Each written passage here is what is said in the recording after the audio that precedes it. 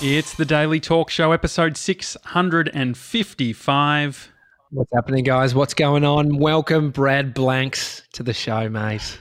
Tommy, Josh, Mr. 97. How are you, fellas? Great to be here. It's been a long time.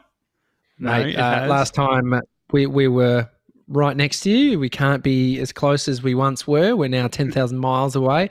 But you're in the epicenter of where it's all going down in New York City. I mean, where are you right now?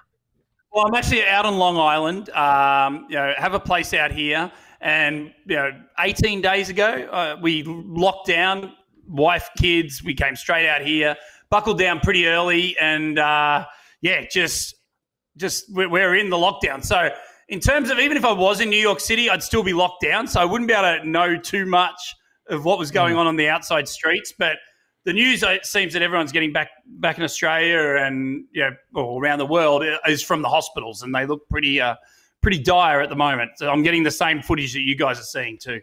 And so, Brad, when did you decide to actually move out of Manhattan?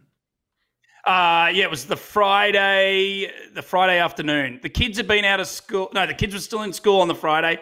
New York school, I'm going to give you the date of that, was like the 10th of March, I think. And we just made the decision we're out and we pulled our kids out of school, but then by the Sunday night, the schools got shut down, which I think might have been the same thing in Melbourne as well, where people started, Is that what happened? It's been it's a real trickle effect. It hasn't been that clear. Like some states were saying schools are done. Victoria closed schools on a Tuesday. It was like it's all been very strange. So 18 days ago, the 19 days ago, that day before it got locked down. What's the vibe? What are you feeling? What's going on in New York City? Yeah, great. So I do morning radio, breakfast radio in New York on CBS FM, and I went in. It was a Thursday morning, and I could fit the sense had changed. I'd been on the streets. I went out on the streets Wednesday afternoon. It's an interview you'll hear soon that I've given you guys, and met some great New Yorkers. But everyone was carrying sprays. Like they call it Lysol, spray themselves down, and hand sanitizers in the back pocket. But people were clearing out. The train. I went down Madison Square Garden where Penn Station was, and people were just leaving the city and leaving. And it was becoming quite spooky, even on the Wednesday. So that's I think we got it then. I give you the date. Then that was actually probably the 9th, 10th, 11th. Everything was getting a bit dodgy. And then on the Thursday, I did radio, but no one would touch you or come near. The distancing had already sort of started. Did the radio and then left, and then pretty much didn't leave the house until we got in the car and went out to Long Island, where we've been ever since. How have your kids taken it all? Yeah, good. They're fine. We're having a good time. Like the positive side of it is that we've sort of, reality is that we're quite a busy family in Manhattan, rushing. Everyone's got their jobs, even though I've got a 10-year-old, a 8-year-old, and a 6-year-old, but everyone's moving quite independent. We've got to get them to after-school classes and stuff. Here, we're quite regimented. The homeschooling started pretty much straight away at 9 a.m. Last Monday. So what's that, the 16th of March? The schooling started at home, and then the homeschooling really ramped up with the apps and the teachers zooming in on last Monday. So we're a week into the official homeschooling, and that's going really well. And we're gathering as a family. We're having nice dinners and laughing, and we're watching plenty of The Office and finding some old movies to watch. And no, in that way, it's a positive. But but we know that the kids probably don't get the craziness of what's really going on in the outside world. But we know it's sad and a lot of hardship happening. I thought you said they were doing jobs, like they had to make some money to survive in New York City. Yes, like a lot of people are working multiple jobs. That's right. What's the vibe financially? Because that city, there's a lot of people hanging on, just paying rent, right? What's the vibe in sense of money? The end. Completely done. A lot of friends I know have small businesses, restaurants. The Aussie cafe community is so strong in New York City. I know a few of them, and there's no cash flow. And a lot of these, the businesses don't have cash in the bank. They're relying on that cash flow to pay their staff and keep the business ticking over, and they're still got to pay rent. In New York, most businesses are leveraged up or hanging by the balance anyway because of the rent. It's a lifestyle choice, and hopefully you make a good living out of it. But they're hanging on, if not, on their way to being done. So that's heartbreaking, all from this mystery that sort of enveloped the world. The healthcare system in the US has been criticised a lot over the years. In a time like the current situation, what's the vibe? As someone who's living and will have to rely on the healthcare system, how are you feeling? Firstly, from I don't know how it'll go financially. The big thing was insurance and having insurance to cover your medical needs along those lines. But I don't know how that will go. I'm pretty sure that if you're dying, they'll take you in and you might not have to pay in this scenario if you have coronavirus. But from what I'm hearing and how I'm looking at it as been in New York for 20 years, the hospitals in New York City just can't handle the people that are coming in. And then you're getting people that are coming that maybe shouldn't be coming in, but they don't know. So normally they would be coming in, but in this scenario, they're ripped with anxiety as well as a cough and a sniffle. So, New York's a city that when there's a little bit of snow, the city can shut down. So when you have a virus sitting on there that's pumped into your brain, 24/7, there's a lot of fear. So these hospitals are full and inundated and packed. And I can only see what you guys are seeing as well, but people living around that I know that are living around this one epicenter's Elmhurst Hospital in Queens, and they've already put up the last week they built tents, which essentially will be the morgue in the car park. So, which is crazy. And then yesterday the tents went up in Central Park where you throw frisbee and have picnics that you guys probably did when you were over in the East Meadow, and that is now filled with those those tents that you probably all first saw when we saw the movie E.T., like these tents from diabolical world-ending movies. So, right in the madness of it. I feel like when we caught up in New York, I sensed that you'd sort of inherited or sort of taken on some of the New Yorker traits with a bit of the Aussiness. So there's more likable and more sort of loving to randoms. What do you think, like the traditional New Yorker who doesn't have time for anyone walking in front of them, that kind of stereotype you see, how is that New Yorker dealing with something like coronavirus, which they can't see walking in front of them? No, well, I can gauge from that period because I was out there doing man on the street interviews, and mostly they were all right up for a chat. I had to do my interviews from a distance, but people were in a hurry. That people for the 3 days that I was out on the street watching people get on, go, and I always hover around train stations because it's high traffic area with plenty of crazy people to chat to. That people were moving pretty quickly. There wasn't any anger. A lot of people were saying feedback from friends and that on the streets in New York was very similar. And I arrived in New York a month after 9/11 in 2001, and a lot of the vibe and the feeling was similar. Before people were clearing out, similar to after 9/11, where there was actually a bit more compassion and a bit more mateship from people looking at you on the streets and giving you a nod or having a chat. So, no, the vibe was good in that few days leading up. No knobs. No. Well, that's the thing. New York's a very excited, sexual town. I wonder how that went in those last few days before the lockdown really kicked in. And so you gave us a grab from a guy named Brian. Can you set this up for us? Yeah, he's a self-proclaimed urban survivalist. There's some fruity language in this, very passionate man. This was outside Penn Station on a little seat. We sat down and had a nice chat, and I wanted to delve into how he was going to survive the coronavirus. Brad Blanks, and I'm here with Brian, straight out of Manhattan. What is going on here today in the streets of Manhattan? This is urban survival, brother. Talk me through the coronavirus and how it's affecting you.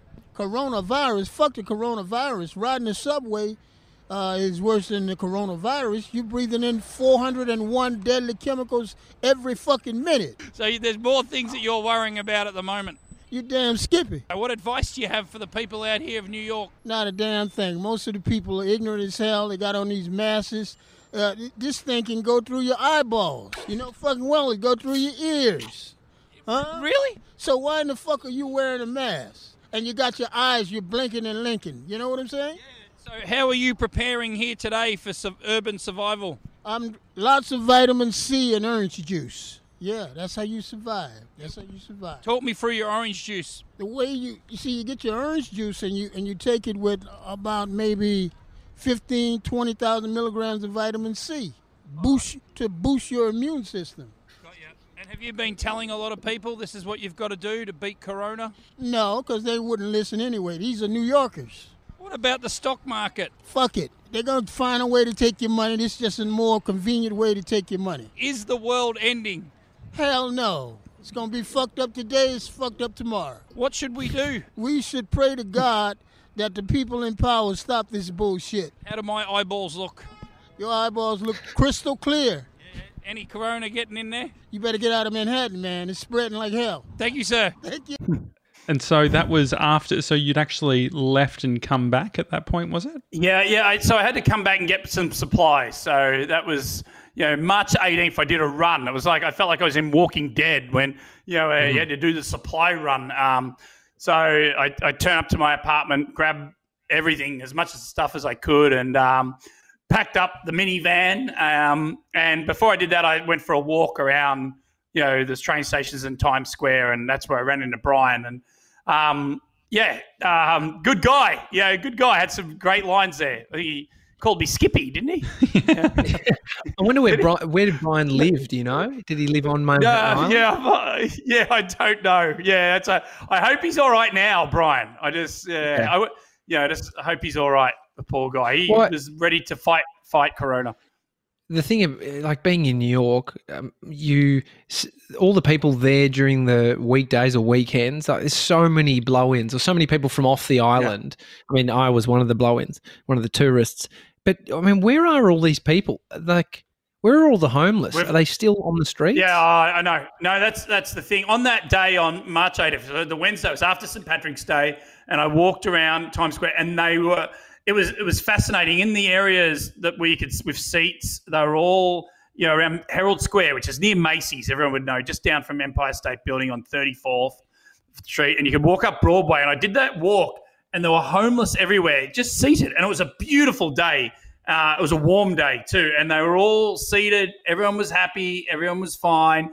And the people that were hanging out with them were delivery guys, which was an interesting thing to watch. So you had the people who were making a lot of money doing deliveries, and you had the homeless. And then you get to Times Square, and in Times Square there was one of those, a person painted as Statue of Liberty, one of those ones that just one of those you pay them $1 and you take a photo with them. And there was a person dressed as the Incredible Hulk as well. Those annoying ones, the annoying ones. So I commended their work ethic in Times Square when there were no tourists and no one. It was a ghost town. Brad, are you worried about job security? Yeah, on all levels. And from a radio perspective, for sure. I mean, this is, doesn't, they say we've been living on the fat for 10 years. As in New York, and I don't know where else, but the stock market's been the whole way pointing up, and everything's been pretty good. But they all said a bubble was about to be burst in all ways, and I'm in radio, and you worry that maybe that could be the end of just how would you say, a recalibration of budgets and and changes, and and then it just shifts into the next industry, whatever it is, podcasting, streaming, or whatever. But yeah, for sure. Yeah, you worry about that. Definitely. What fat are you cutting? I remember you telling us that your car park was more expensive than your actual car lease. Yeah, that's right. Yes, yeah. Well, that's the thing. People are actually going to their landlords and saying, what can you do for me? And landlords have to go, well, I've got my own mortgage to pay. So you've got this amazing domino effect going on. But then if you want to keep that tenant, you probably got to give them some leeway. This is diabolical what we're probably in, which we are in, not probably. We're definitely in. There's this massive knock-on effect that we won't know. We're sitting here now, and I say, like, you wake up and you think about yourself. All right, what am I going to do today? Where's my ambition? What am I trying to achieve? And then you're like, oh my goodness, that's very selfish, because this whole world is sort of all under the same umbrella of these knock-on effects. What is it going to be the same in 3 months when this is all I was about to say the word sorted, but maybe we live with Corona forever. Yeah, maybe. I hope not. You mentioned redundancies. You're already seeing them. What are sort of businesses communicating in this time? There's that classic thing of like, don't blame Christmas, you'll fat in August. There's businesses that weren't doing well just before Corona, and now this has really just tipped them over. Well, that's right. And this is, I mean, it's so ruthless when you hear, just following on social media, people getting fired, by phone call, just messages when they're logging into their work. You're now fired. But this is the time where it's sped up. Maybe people were going to get cut in certain industries in June, July, and it was all mapped out, but it's just been sped up. So it's, exactly what you said. Businesses were wilting anyway, just from the changing of technologies and old school becoming new school and that.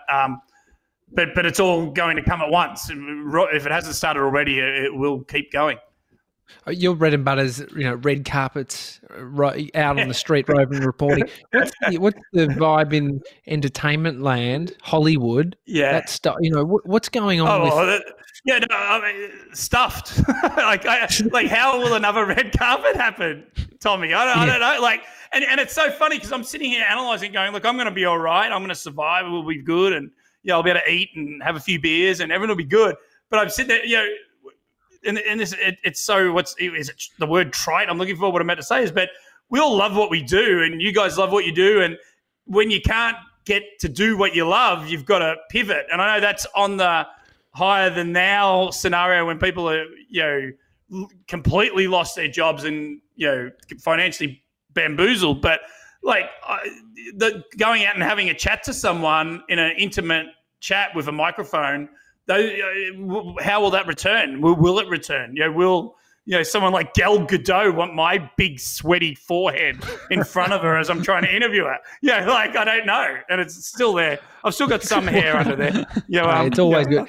What about Brad? The movies that have been pushed back. Like, what's some sort of insight? Like the stuff that you're needing to do for work and talk about this sort of entertainment stuff. Yep. What are some stuff that us gronks could learn about the future of movies being released in the entertainment industry? Well, I think this could be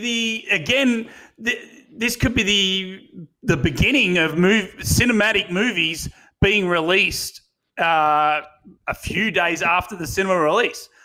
I'm sure they could do the stats on the Pixar movie Onward that was in the cinema for maybe a week, and then they released it. And I bet you the numbers were really good when they released it and charged $20 to be shown in your house. You had Invisible Man, which was the number one movie in America for two weeks in a row. This hits and they release it straight away. I bet you the numbers were big. I think it'll change how movies are released more quickly. They'll have data. I mean, they're going to have the data will be skewed because there's more people at home watching. But it won't take much for them to go, oh, we're onto something here. Obviously Netflix have already are the new masters of maybe rolling something like The Irishman out for 7 days in the cinema just to get the Oscar qualification, and then they put it straight on Netflix. But maybe every major studio will pick and choose. Maybe if a genre movie like Invisible Man is the type of movie you can keep in the cinema for 10 days and then put direct to households. Fast and the Furious is pushed till next year. James Bond has been postponed. Like this, this is going to Josh and I were talking about Yeah. the bigger businesses. Was it Disney, Josh? The ones that were like you'd think are sound, the brands that you'd think will make it through this, but then they're completely rooted. Well, I guess you Rooted. look at, well, you look at the, I guess, especially like accommodation and all the theme parks, and they were crying poor within like a couple of weeks of this happening. Donald Trump has obviously been having a lot of conversations. He's streaming a lot. He's talking about his ratings. He's saying he's getting the highest ratings. But he's also giving a lot of cash by the looks of things, like over $6 trillion of stimulus. What is the vibe on the ground in regards to the government? Wow.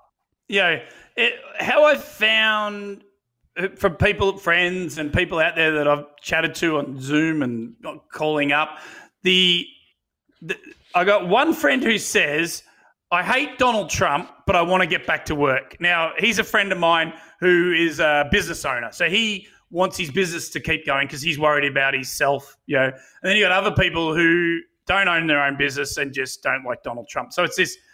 So I've given you two examples of people that don't like Donald Trump, but one guy agrees with the fact that Donald said Easter Sunday, which and I think on Twitter the hashtag was Easter Sunday Massacre was the line that if everyone went back to work Easter Sunday after sounds like a good the movie day in title. church. Yeah, it does. Doesn't it? Very Godfather 4 or something. Anyway, but when he said that day of Easter Sunday, but if you continually, all right, we all know what Donald Trump is. He's going to say things about ratings and it's very distasteful, but he said distasteful things many, many times in the past. So it's nothing new, but it's just heightened by the fact that people's anxiety levels are so huge now. And if you don't like Donald Trump anyway and you see him banging on about comparing his press conferences to The Bachelor, I mean, that was comedy gold. Well, he would say huge. Huge. Which is funny because Donald Trump actually got about 14 million viewers back in the days when we all did watch live to air television, primetime television. He was getting 14 million viewers on The Apprentice. He had a hit show. But now he's averaging 8.5 million on his press conferences, and he's very proud of that. So we understand all that, but I think the politics has come into people that are saying, when do we return to work? Is the big debate was, will the poor economy hurt more people than the coronavirus? But you can. I'm more of like, you can only operate in what you know of the data of the coronavirus, and a death of 100-year-old person is terrible. We're not as ruthless. We care for everyone. But that's the political divide more than what Donald Trump is, obviously saying stupid things. There's a bunch of people kind of looking at silver linings of something like this, and one of them being the slowing down of society, just that rat race, that fast pace that we've all had. And I definitely feel it. When you go out, it's much quieter.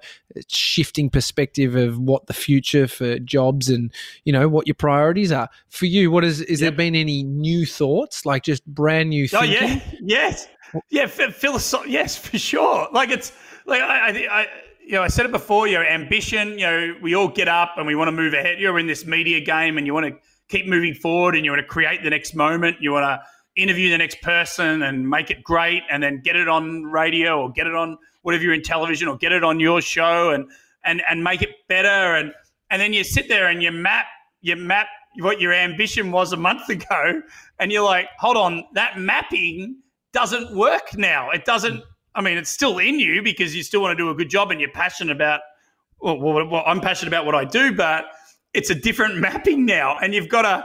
It's taking me a couple of weeks while I'm homeschooling the kids and trying to hold hands with my missus and go for a walk and but we're in this stage now where what I wanted to achieve and what I was setting out to do a month ago is a lot different to today. Yeah, talking about that business as usual for this guy.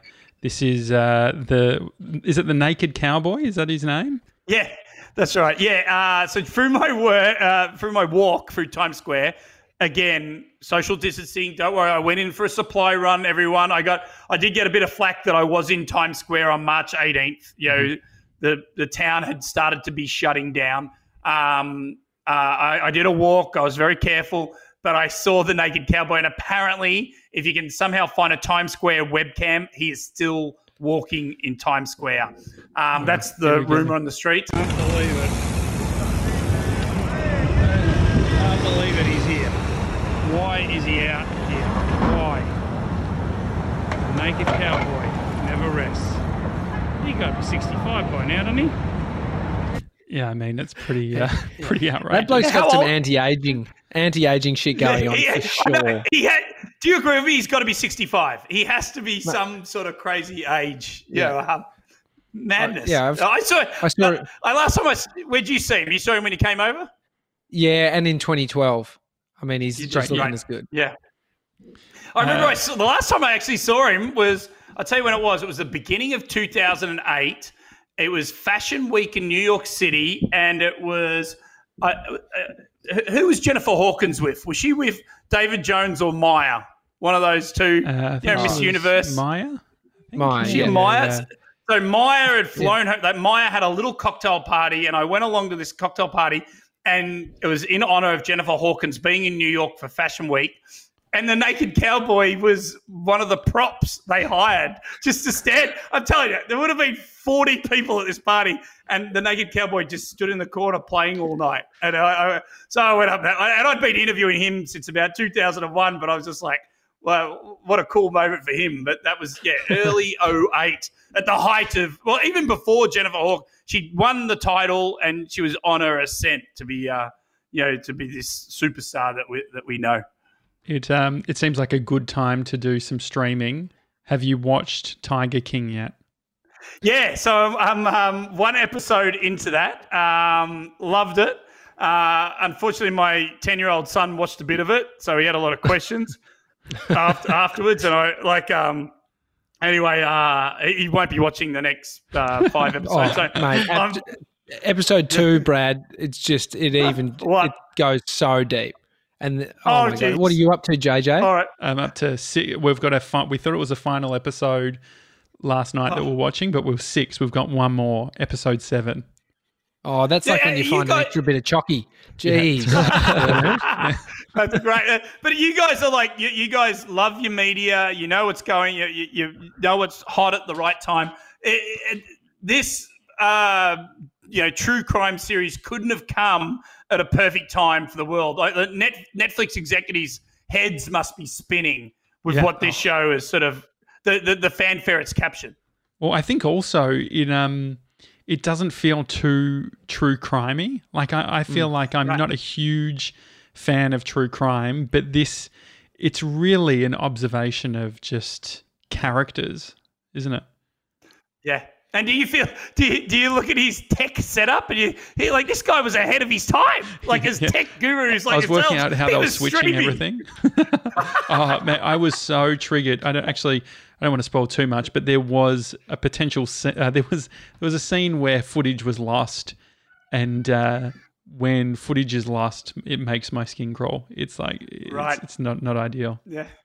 Hey, I want to throw the floor to Sevs. Sorry, Sevs came to LA, his first American experience last November. He got a cheeky one in before this has gone down, which we probably won't be able to get back over to see you in the flesh in New York, probably for quite some time. Sevs, is there any questions that sort of you go to based on what you experienced in America and how you think they're handling it now?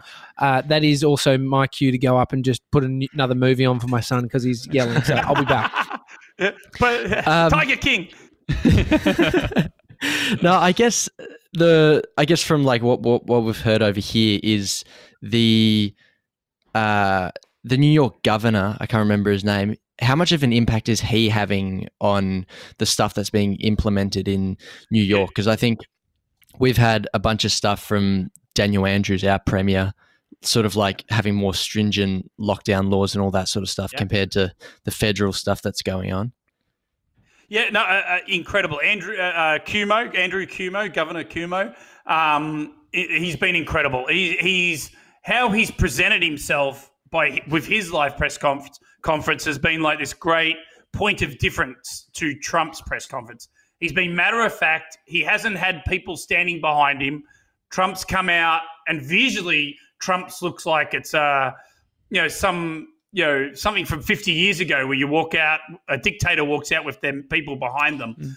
Just from a visual point of view, and definitely not Cuomo respecting the 6 feet rule as well. Yeah, that's right. Yeah, no, isn't that crazy, isn't it? And but Cuomo sits up there and he's very matter of fact. He states the points. I mean, the big one that was quite striking was, it was Saturday. Saturday was when Trump came out and said, I'm going to put New York, New Jersey, and Connecticut on a quarantine. And Trump, he loves to say things flippantly, and he came out and said that. And the idea is not crazy. It's not a crazy idea, but legally a president can't come out and put a ruling on states. It's a legal thing, and how the country was set up, 220 odd, 30 odd, 40 odd years ago. And so Cuomo goes, this is the first I've heard of this. He cannot do that. I think Cuomo even got a little bit too dramatic and said, well, that's an act of war. But other than that, Cuomo's done an amazing job in his daily press conferences. He's become quite a sex symbol too. Women have commented that they find his power attractive. And from a long shot point of view, they've talked about, maybe come the convention, the Democratic convention, who will be the Democratic, the leader, the person to go up against Donald Trump in the election, U.S. election, that maybe they could do a backdoor role and tip him into the nomination, which would be very far-fetched. But if you watch House of Cards and you want to understand the American machinations of how you get nominated to be president, people are clinging a little bit to that hope in the fact that Joe Biden, the man that will probably surely win the nomination at this stage, is not up to it as a 79-year-old guy that screws his words up here and there. Is a nomination meaning he'll take the presidency? No, nomination to go up in the federal election where it's the Democrats versus Donald Trump's Republicans. Yeah. And so Do you think Donald will the... take it out? Well, at this stage, Donald's he'll be representing the Republicans, but it's up who he's going to be against. Mm-hmm. Biden's leading Bernie Sanders, so Biden will probably win the nomination. But it's that whole, Cuomo's done such a great job, sort of from an optics point of view. He looks great. He's talked sense. He's got the biggest state, second biggest state behind California, but he's got the epicenter, which they say, of the virus, and he's handling it well. He's begging the federal government to give them beds and ventilators. So he's putting his best foot forward. But it's the whole, as I say again, House of Cards. Can you tip this guy into the Democratic nomination? What's the day-to-day looking like for you now, Brad? I get up, I do radio in the morning, and then from about 9 a.m. till noon, I sit with my kids and make sure they're doing their reading, writing, and mathematics, and just staying on board them. My wife's working from home, so she's busy on her typing emails and on the phone and working very hard. Sounds so we official. all have lunch. You describing her work, just she's typing emails? Yes. I'm going to get my ass kicked for that. She then at lunchtime, we have a family lunch, which is obviously a rare thing to do on a weekday. And we have a chat, and then we go back to all our jobs in the afternoon, try to get the kids to do a bit of fitness. Everyone's booming in like taekwondo classes an hour on Zoom and all this. So do a bit of fitness. I'll go for a run, try to keep the pounds off because I'm drinking a lot in a lockdown. So that's the thing. Is anyone else having a beer during this lockdown? Oh, mate. Yesterday Josh was on it at 4 p.m. Just a wine. Joshy! And then I got on it. It's all happening, Brad. For you, mate, what is the? I mean, you don't know what the future looks like, but in times that get tough, you kind of can have that moment where you're looking to another careers or looking where you could sort of move to. What does Brad Blanks end up doing? I mean, you'd be a great cop, I reckon. Don't you reckon? Yeah, I'd be a great cop. Yeah, a dancer. I'd be a good dancer. You know, one of those big slow dancers. You know, I'm never a very good dancer, but in the corner with a beer. No, that's a good question. What do we start looking at? You know, I'll tell you what. I've watched a bloody lot of the stock market in the last 2 weeks, and the commentators on these shows, geez, they bullshit, don't they? So maybe I could get a job. You know, it's going up, it's going up, it's going down, it's going down, it's going down, it's going up, it's going up, it's going up. You know, maybe that could be those stock pundits. There you go, Tommy. A stock pundit. I want to buy shares in the Daily Talk Show. Those guys are awesome. 97. We are live streaming on YouTube. Have we got any people asking questions or comments? Yeah, Glenn's saying Cuomo for president. He's the only adult in the room right now. Emily Bev says, I second that, Glenn. And then Glenn says, the network's over here covering Cuomo as much as they are covering Trump, which is great because it probably infuriates him. Oh, mate, if you want some entertainment, watch, is it Cuomo? Cuomo? What's his? I don't know. Yeah. Cuomo. Yep. Watch Cuomo and his brother have it out. There's like montages. It's so fucking funny. Because his brother is an anchor for CNN.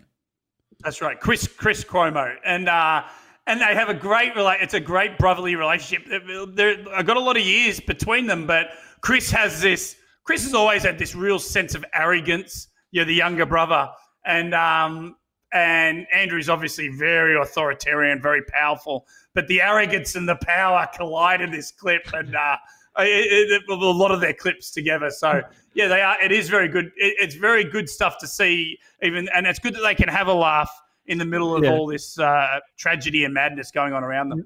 The best one is when he says, you know, thanks for joining me. This is to the governor, and he says, well, Mum told me I had to. Yeah. Mum told me I had to. Yeah, it's fantastic. And you're right. This softening of Governor Cuomo would be eating at Trump, even though Trump's been quite good to him. Trump's coming out and saying, "I love New York." Governor Cuomo and I have had a good relationship. We're talking very deeply to each other. So it's interesting. Trump hasn't dropped the knife on him yet, or the guillotine on him yet, and I'm sure he's getting told, don't praise this guy Cuomo too much because, this could potentially be the guy that, at 20-1, the guy you may run against. Yeah, we saw in California with lockdowns, the places people were going to were gun stores. Does that actually worry you, the amount of people who own guns if shit gets really bad? Yes, for sure. Like, they went for guns, I went for baked beans. And I tell you what, guns are a lot easier to get than baked beans. Bastards. Both are popping off though, mate. Yeah, very good. I tell you what, yeast is very tough to get as well. I like to bake my own bread. Made some hot cross buns last night, and yeast is very difficult too. So can you not make your own yeast? How does yeast work? How does you got to get the bread to rise. You got to get it to rise. You got to get the action happening. Can you grow it? Is it like culture? No. Like where does yeast come from? Oh, that's a bloody good question. I don't know. Jeez, I was sounding smart then until you dropped the turd on my story. 97 will tell us. Sevs, where's yeast come from? Hang on, I'm just looking it up. It's a powder, right? Don't look up yeast infection. Just yeast. Very different. Very different. Right? You're very different. Brad, there's like a few little cute things that are going on, like put your teddy out. I just got sent one that was like follow the rainbow. Kids are drawing rainbows on their pavement. Anything in New York, because it is so kind of close proximity, even where you are, Long Island, there's a lot of population there. Is any cute things you're seeing? Well, the big one, I mean, New York's just started, they copied London from last week when they did the big signal for carers that went out at 8 p.m. I think it was on Thursday night, and everyone in all of England put their heads out the window and tooted their horns or banged on pots and pans. And so New York City has been doing that every night at 7 p.m. So 7 p.m.'s been everyone's gone out their window and banged their pots and pans for their first responders, doctors and nurses. So that's quite a nice movement. But you look, I love looking at the whole birthdays. When someone has a birthday, the street opens up for them and they obviously keep their distance, but they celebrate kids' birthdays in these suburban streets, which has been something that's very heartwarming. Yeah, and as you said before, the silver lining, the human spirit always wins, and there's some wonderful stories just coming out of this, and moments where we're getting to dig in with our family and have chats and have dinners and lunches and not be as busy. So they're my silver linings. Yeah, it seems like families are having to find a new normal. When you're speaking to your friends and stuff like that, what's the common friction point for people? The people I've been talking, but it's again, it gets back to politics, and is it when to get back to work? It just gets back to that whole economics versus science. Does the flatten the curve work? And that's the divide I'm seeing at the moment. That's the friction point. Are governments going too far, or they're not going far enough, or and we can only trust the scientists on this one, is how I feel. But and I understand from an economic point of view, it's devastating. But I mean, I don't know. I'm not a very political person, but I understand the flattening of the curve. It feels like in partnerships, normally one person in the relationship is more sort of washing their hands and the other one's a bit looser. Are you finding that within your relationship? Yeah, it's good. We're not allowed to pick up deliveries. My wife scolds me because I want to bring them in. She said, no, we're going to leave them outside for 24 hours. So does that include Uber deliveries? Eats? What happens with Well, Uber Eats. Yeah. We haven't done the delivery food yet. We've been good. We've been cooking, but going to the supermarket, I go in there like I'm a ninja. I'm like a 6'5", 110 kilogram ninja in a supermarket. I'm moving quick. I've got it all planned. But I come home and then I've got to clean every bag, and so look, it's one of those things where I've had friends who are mocking how far we go, and then you got others who go further than us. So it's this, everyone is relating to this differently. And over the last 3 weeks, people have got in tune with it differently too. And it's affected, I'm talking about friends and family members around the world. Everyone has their own different way of how they handle this. Josh, your book club book was Tiny Habits. I mean, it was all about connecting a habit to one that you've already got. One way to form new habits is a pandemic, because everyone's just sort of instantly gone and formed. It almost just calls bullshit on how little we commit to new habits. And so there is this. Yeah, you're right. That's brilliant. Breaking habits is hard. So what I think is going back, so in 6 months' time, just jumping back into normal life is going to be this all-out brawl of breaking new habits. And you said that before with will it change, how people are, reconnecting with people. I think the ferocity of how we return to a normal existence will be wild. Like, I mean, geez, single people, Mr. 97, your Tinder is going to blow up. Like wild. He's been having so many messages. We have a catfish incident at the moment, which we're going to bring on this afternoon's show. Yep. We've got some developments there, which are pretty full on. Yes. Yeah, it's actually very full on. You won't believe it. It's usually a 125 kilogram male who just wears a G-string around his house by himself. So, Mr. 97, he might speak very beautifully, but be careful. All right? Hey, Brad, do you have any insight on this? You know that the big dark man whose penis is out and being sent to everyone? Do you have any insight on what that is and what that's all about? So he's the "If you know" guy. That's his title. He really was the king of the internet before Tiger King came on, right? Like he really dominated to the extent I have to explain. Python King. So I did a bit of a deep dive on him. Did you? And unfortunately, yes. Was your wife with you or no? No. Well, Or did she he saw do a the deep photo, dive on you? yeah. Woof woof. Yeah, you did. Oh, what? Wow, wouldn't that be a night of passion, wouldn't it? Like, you wouldn't want to run into that one. My goodness. I tell you what, apparently it's photoshopped. It's not real. And I was very upset there, Tommy. So, unfortunately, sadly, he passed away in 2016. So he's died. Dead. He died. Your tone's off, I'll be honest. Do we know, other than loss of blood to his brain, what did he die of? I set you up beautifully then. Beautiful. He passed. We don't know for sure what happened to him. The photo was apparently taken in 2009. I love that I've become an expert on the if you know, you know guy. I mean, I want to say so much more about this. But, yeah, he passed away. He was a porn actor. He did a lot of things that if you actually delve deep into his video content, it'll live with you forever. So I wouldn't do that. I wouldn't do that if I was you. Yeah, it's a pandemic. It's like looking into the sun. It's like the Day of the Triffids. Remember that old show? Jesus.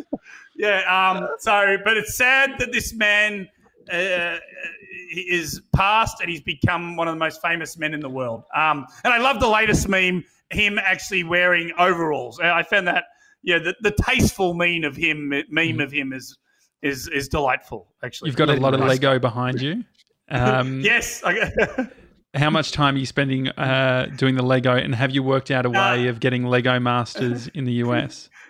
I haven't seen Hamish's Lego Masters yet, and I keep telling him, please send me the link. I need the pirated copy on it. We make a lot of Lego here in this house. I've got the roller coaster behind me, which is actually we had some 3-year-old kid came over there and devastated it on me. So that's going to take me a bloody week project to put back together. I've got the Death Star sitting next to me here. But I've been watching the kids love Will Arnett's Lego Masters on Fox, the American version. But I keep telling Hamish, I'm like, because Hamish's was the first show to be made around the world. In England, obviously, they took it from England, a smaller version of the show, and they did the MasterChef sort of concept, bring it to Australia, turn it into a bigger version, which they did very successfully.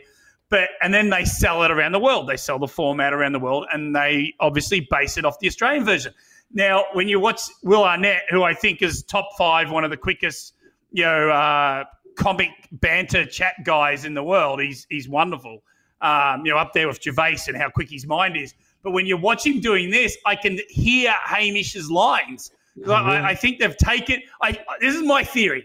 They've taken the Aussie version and they've transcribed Hamish's lines, and then they've gone out and fed them to Will Arnett. So you'll see Will Arnett doing Hamish Blake stuff, and you're like, hold on, that's not really Will Arnett, but that's how America works. Everything's very written. Where I know Hamish doesn't take writing very well and is just riffing on things. And I mean, we appreciate you. Yeah. We appreciate you sending through the script for what you're going to say for this whole episode. Very helpful. Yeah. But you did. But Tommy, I've got to give you did come up with the big black guy with the long schlonger. That was awesome. I did look flustered. I did get flustered. Yeah, but mate, you had a lot of info on it, so it was obviously. I knew a little bit. Yes, I'm very passionate about that subject. Brad, mate, thanks for coming on the show. It'd be great to get you on every few weeks during this time, because I feel like you've got an interesting perspective. Well, thank you, Josh, and thanks, Tommy. I love you guys, and Mr. 97. I've followed your career. I'm very proud of you. Well done. Thank you. You are going to roar back when society gets back to normal. It's going to be an unbelievable life for you. So well done. You got 2 great mentors there looking after you. So well done, mate. Great. Thanks, and Brad. The third, the big guy. If you know, you know. That's Mason. That's his guru.